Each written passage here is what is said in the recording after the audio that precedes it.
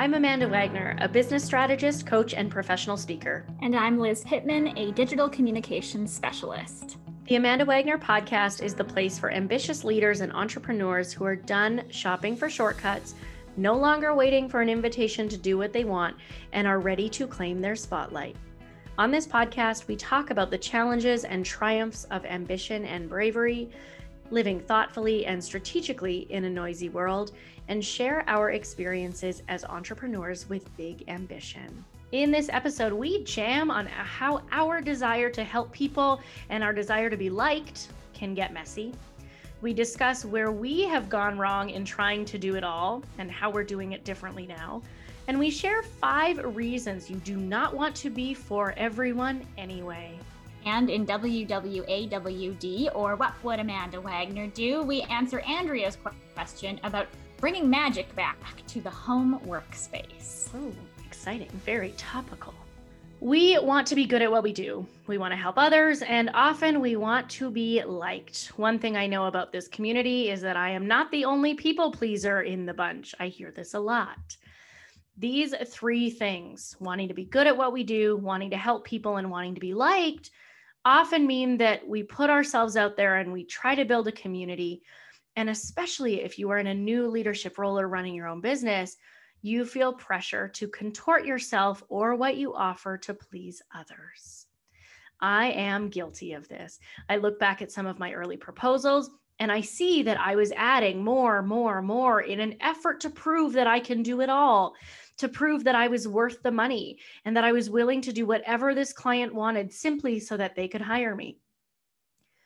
Plus, when you go above and beyond, people like you, right? That's one of the byproducts of doing it all. After a while, I started to realize that while I was doing more, I was missing out on a few really important things. First, was the more that I was offering or doing really something that I should be spending time on? For example, if I'm a skilled speaker, strategist, and trainer, should I be offering to help someone organize their storage space in their retail store? Second, were any of the pieces of the more things that I was doing, did I want to be known for any of them? If I want to be known for delivering engaging talks and lighting up an audience and connecting ambitious people, do I want someone to refer to me as somebody who takes excellent notes?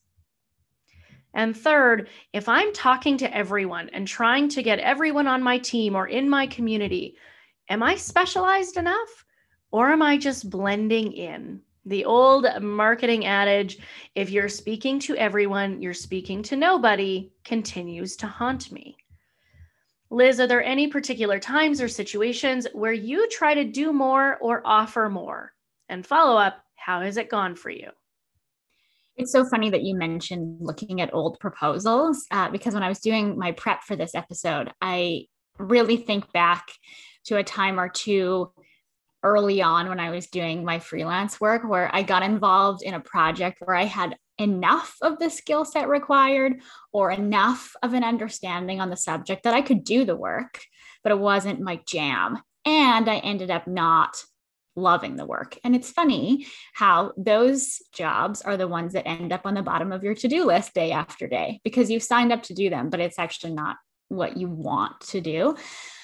So I've learned from that and I've kind of refined what I offer and I recognize how I feel when I'm up to my eyeballs in something that's out of scope for me or isn't serving me or isn't the reason why I do what I do. But it's so funny that you mentioned old proposals because I'm scared to go look at old proposals because it's like looking at like old yearbook photos, like cringeworthy look through your fingers sort of thing, like cover your eyes and look through your fingers.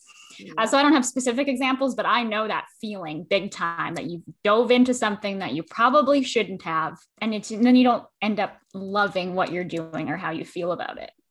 Yes, exactly. And you're right about it sliding to the bottom of the to-do list. It took me a lot of time, but I realized that the work that wasn't really me or true to what I wanted to do, what I wanted to be known for, it was also the work that I was the most insecure about. It was the work I would dread the most. I would fret over it. I would take far too long. And you're right, I would procrastinate a ton. It would be the last thing that I wanted to do. I also realized that if I want to be known as a speaker and business strategist, why would I put my time and energy into something that doesn't contribute to these ambitions? Just because I can do it doesn't mean it's where my time is best spent. I've also realized, and this is pretty new, I would say within the last 6 months, I laugh at myself saying this because I think it's going to be this type of statement that people go, of course, Amanda, I am not for everyone. I have realized that I am not the person for everyone and that this is a good thing. I do my best work with people who are feisty and ambitious, and it is not my best work when people who show up in my community or in my Zoom room, when they say, I don't know, I don't really care about growing my business. Being a leader isn't that important to me.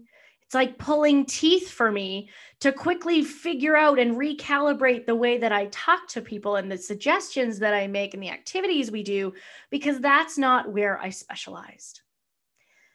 Perhaps most importantly and most challengingly, my goal in life is not to be the most liked. I feel like this will shock the people closest to me. Yeah, I want to be liked, but I don't want it above everything else. And I will always care what people think. And as much as I care what people think, and as much as I want people to care for me and like me, it is not my end goal. I want to help ambitious people get what they want. And I want to share my words, my experiences, and my ideas. I want that more than I want to be liked. I want to be more than kind. LP, you are similar to me. You have some people-pleasing moments. How do you separate wanting to be liked from wanting to do great work and be known for something? I think I've gotten better at this. I'm just at the point now where I just do separate them. I like being liked, but I do great work. And I don't think that the two necessarily have to go hand in hand. Where I struggle with this is when I have clients who are also my friends. Like you. I don't have a ton of clients where I'm tight with them, just you and one other. And it's not usually a problem for me, except for when I make an error, which I have an example. I put a graphic up on the Amanda Wagner Instagram this week with a typo right in the middle of the graphic. Didn't realize it was there, was not ideal, was promoting something with incorrect information. I didn't catch my own error. Amanda told me about the error. And then not only did I feel shitty, first of all, mistakes happen. I don't make mistakes very often, but they do happen. But I felt shitty as a digital communicator. And then I felt shitty because I let down my friend. So that is where the being liked really comes into play for me, is when I have kind of a dual relationship with the client. Again, Amanda and like one other is what this is like for me for work. But that's where I really feel this come in, is like, oh shit, now she's upset with me because I screwed this thing up, but also can I still talk to her as my friend in a few minutes, or is she still upset about the work? And I know you weren't upset, but you understand the thought process here, right? I absolutely do. And the funny thing is that it wasn't even me who noticed. It was someone else who noticed and sent me a text and said, hey, this post says this, and I think that's wrong. My instant thought, and I told this friend this, was, oh, Liz is going to feel like shit. I didn't want to tell you. Yeah. We are humans. We make mistakes. You are not out to get me. You are one of the most professional and detail-oriented people I've ever worked with. This is not intentional. We are humans and we make mistakes.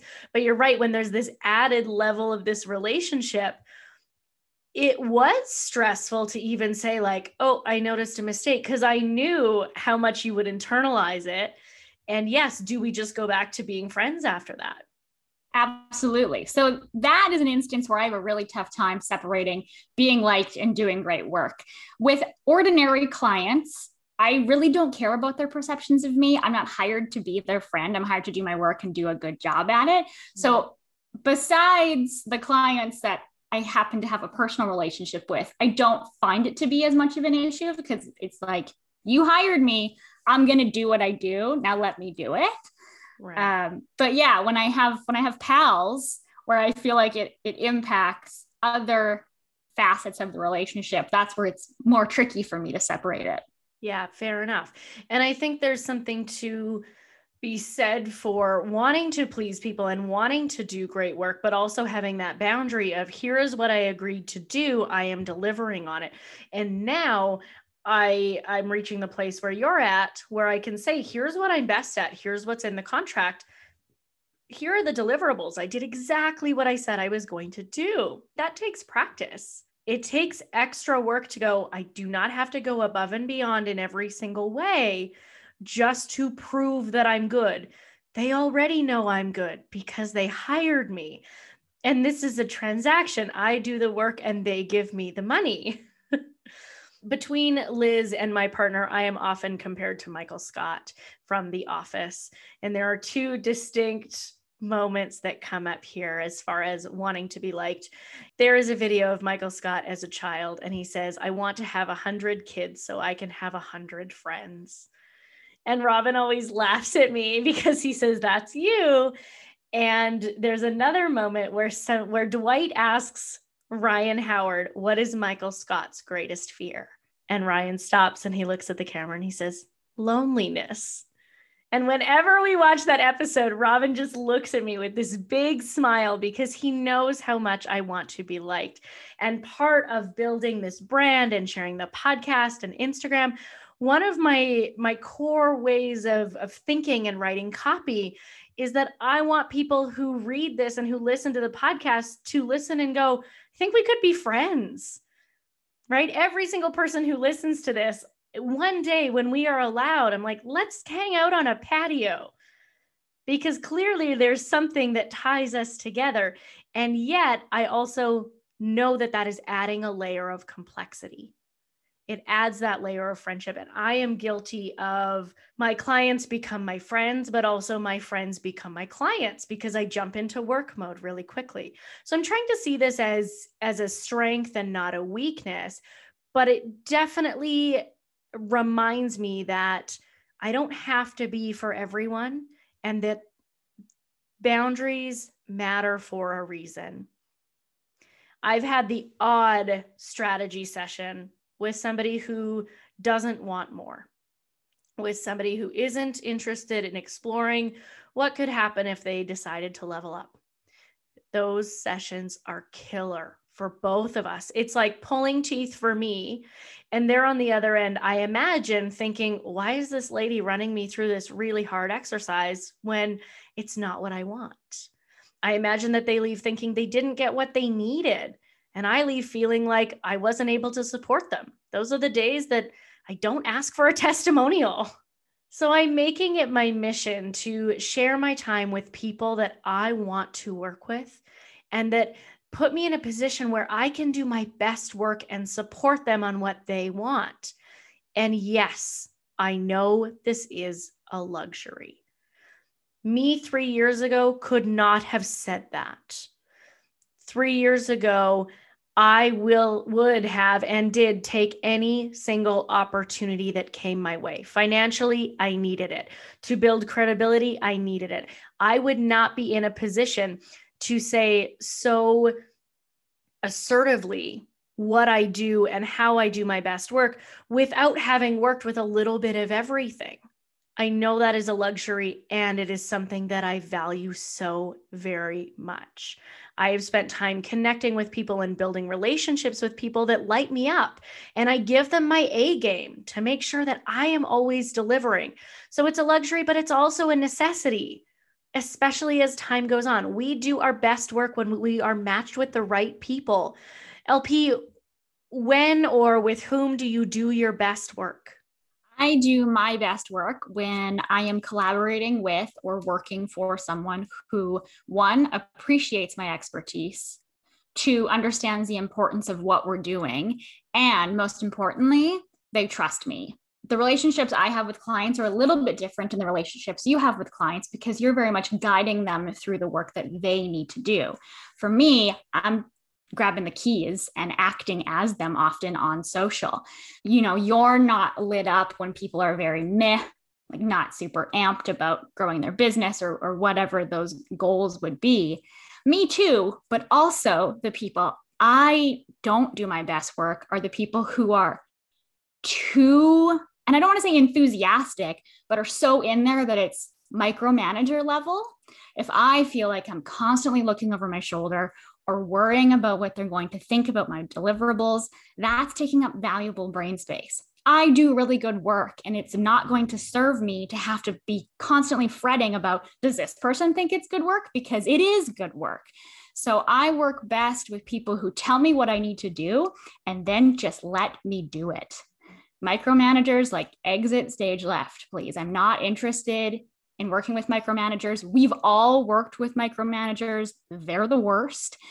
And if that person wants to be involved in the process so badly, they can do it themselves. And that's a difficult thing to kind of suss out before you start a contract, unfortunately. We've talked about gut feelings on the podcast before. I have good guts. Every once in a while, I'll get the gut feeling as part of an initial conversation. And again, I have the luxury of saying no to work. So guts comes into that, but I do my best work when I have people who appreciate and trust me. This reminds me of a post from Natassia Designs on Instagram. She says, restaurants give you the final dish, not the dish, the recipe, and the ingredients. And in your case, it's you don't want to show people how the sausage is made. You want people who trust you and know that the final product is going to deliver the results that you help them expect, that you help them anticipate, and that you work for. And so you're right. My work is a little bit different, where it's not as much take the reins. It's very much a guide on the side experience. But I know now that I do my best work with clients and with people who want feedback and who trust what I'm saying.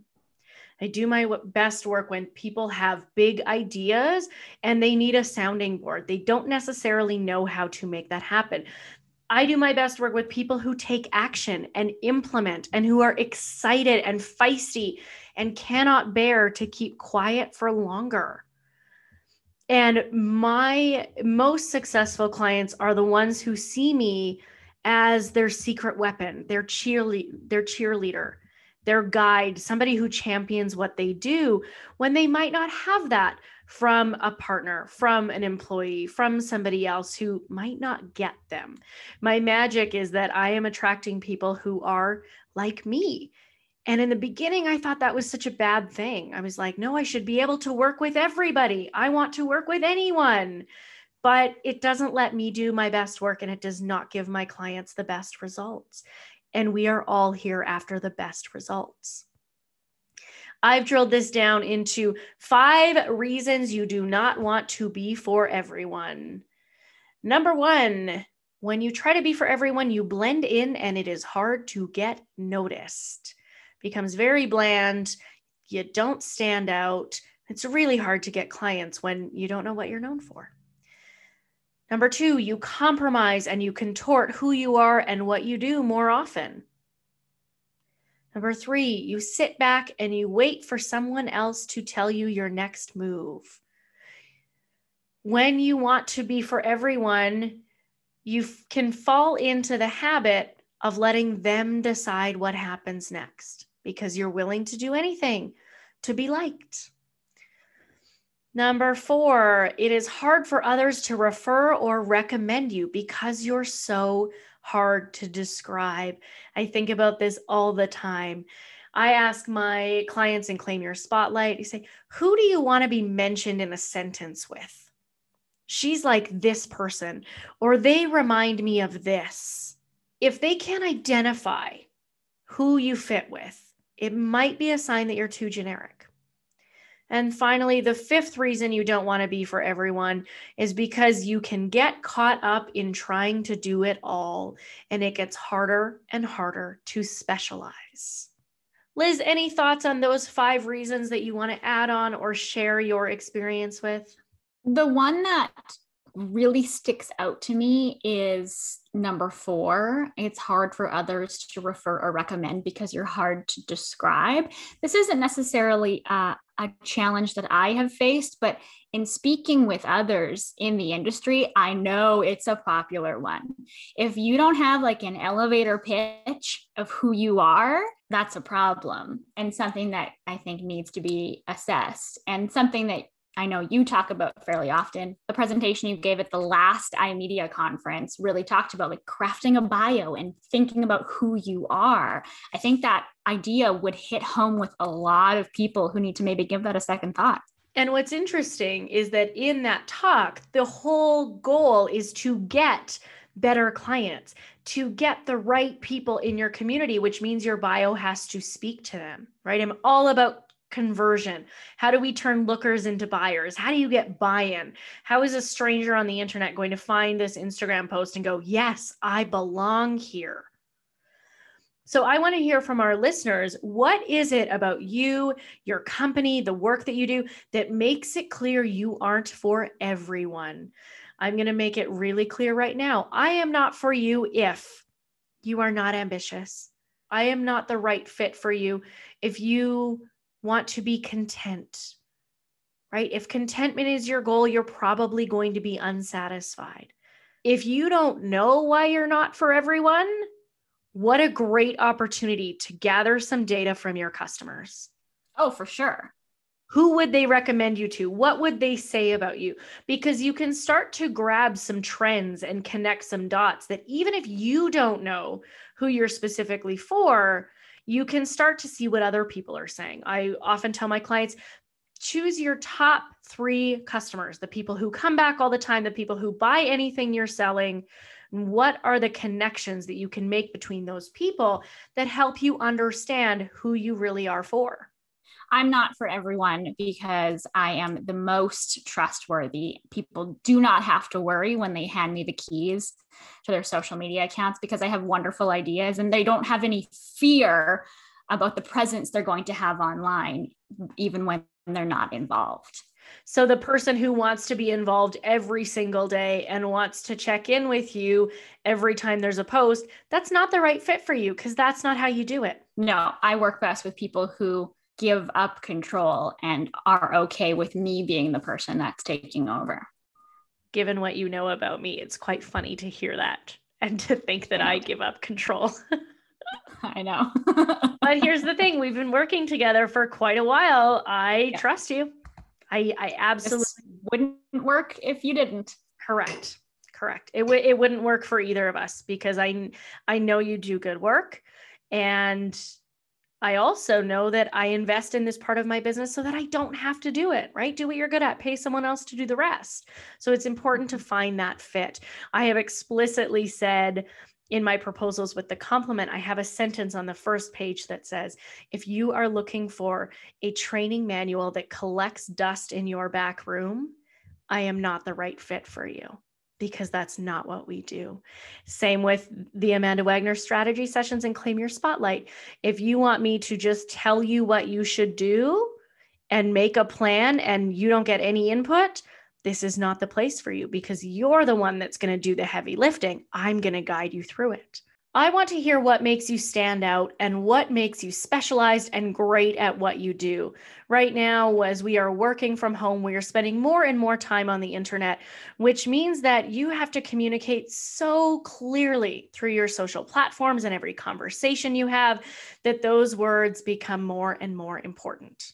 Speaking of spending so much time online and spending time at home, today's WWAWD, or What Would Amanda Wagner Do? The question comes from Andrea, who says, I have a workspace in my bedroom and have been working from home for the last year. It used to be exciting. I hear you, Andrea. It used to be exciting, and now I have lost all motivation. How can I bring some magic back? Andrea, great question. And I love the way you phrase this because there are definitely 2 ways to talk about this. How can I bring the magic back to the bedroom? How can I bring the magic back to my workspace in my bedroom? It is entirely understandable that you've lost some motivation. Something that seemed temporary or was maybe even fun in the beginning, going, hey, I don't have to worry about a commute to work. I can roll out of bed in 5 minutes and be ready for a meeting. The blush has worn off. In order to bring some magic back to your workspace, I would think about how you can make it yours again.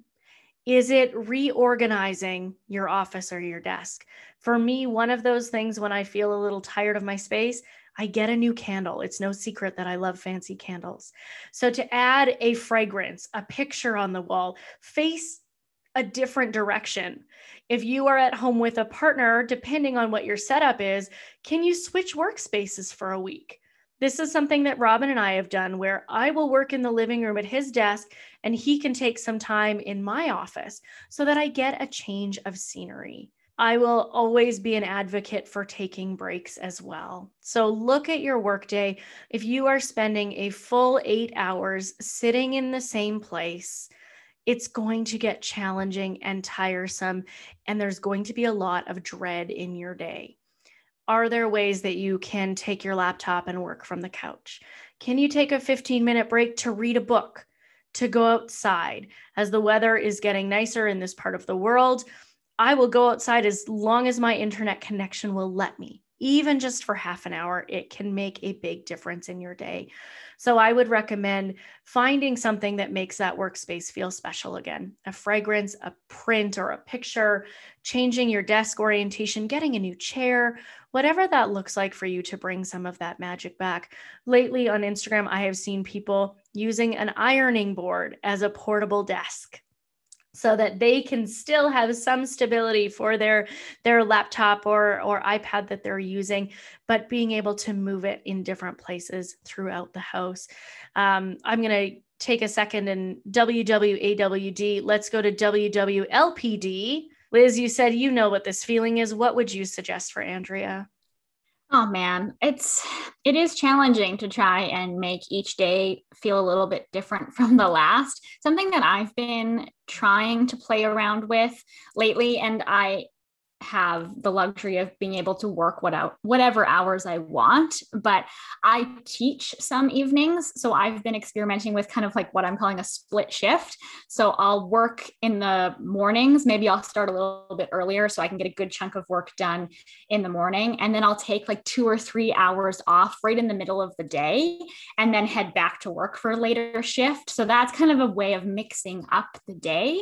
So I've been experimenting with that on the evenings that I teach. I've also experimented on those same days when I'm teaching, doing kind of a weird on and off, like I'll work for an hour and then I'm rewatching the entire ER series. So I'll do an hour of work and then I'll watch an episode, and I'll do like 90 minutes of work and then I'll watch an episode as a way of kind of busting up the day. Again, I have the luxury of being able to play around with hours a little bit. To your point about switching locations with your partner, my partner is working at home right now, and I've been taking the office in the morning and then he takes it in the afternoon, just so you have a change of scenery some way. I think this is something a lot of people are dealing with right now, Andrea. Hopefully there's some sort of nugget of an idea in here that will help you bring some magic back, because yeah, I feel your pain for sure. I think there's something to setting up your day, but also winding down from your day and that wind down routine. So for me, at the end of the day, I send session recaps and replay videos of the coaching and strategy calls that I've done that day. And I exclusively do that from the couch. I blow out the candle, I close the office door, and I go and I do it somewhere else. And it's that wind down activity that this is the last half hour of my day. So if you're spending a large portion of your day in the bedroom, how can you separate the time that you spend working in your bedroom versus now it's time to go to bed? So having that differentiation hopefully helps. We've got a couple strategies here that we have both tried. Fingers crossed that pulling one of them helps to make work from home a little bit more bearable. Thank you so much for your question, Andrea. Please keep sending your questions in. You can send them via the website, theamandawagner.com, or as always, we are on the gram at @theamandawagner. You can send a question via the inbox. Fantastic. Thank you, Liz. Finally, One more time, we want to know what makes you stand out and makes it clear that you are not for everyone. Please join us on Instagram and tell us, I am not for everyone because, or I want to work with people who what.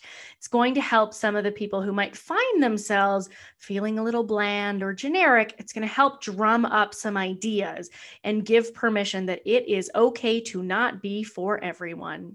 If this conversation has you realizing that you are doing everything for everyone and that it's time to refocus and build the legacy you want, Claim Your Spotlight is just for you. Please connect with me through Instagram at The Amanda Wagner, join a workshop called Claim Your Spotlight, or find me at theamandawagner.com and we will talk.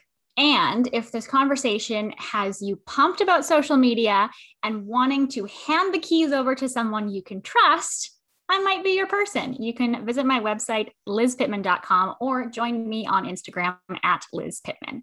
Thank you so much for joining us. This is episode 33. We are more than 25% of the way through 2021. Fingers crossed that this lights you up to make the next quarter even better. Wild. I had to kind of check the calendar. It is in fact true. We are 25% of the way through. Oh, time flies. Well, we will be back with a brand new episode in 2 weeks' time. Until then, we will see you on the internet.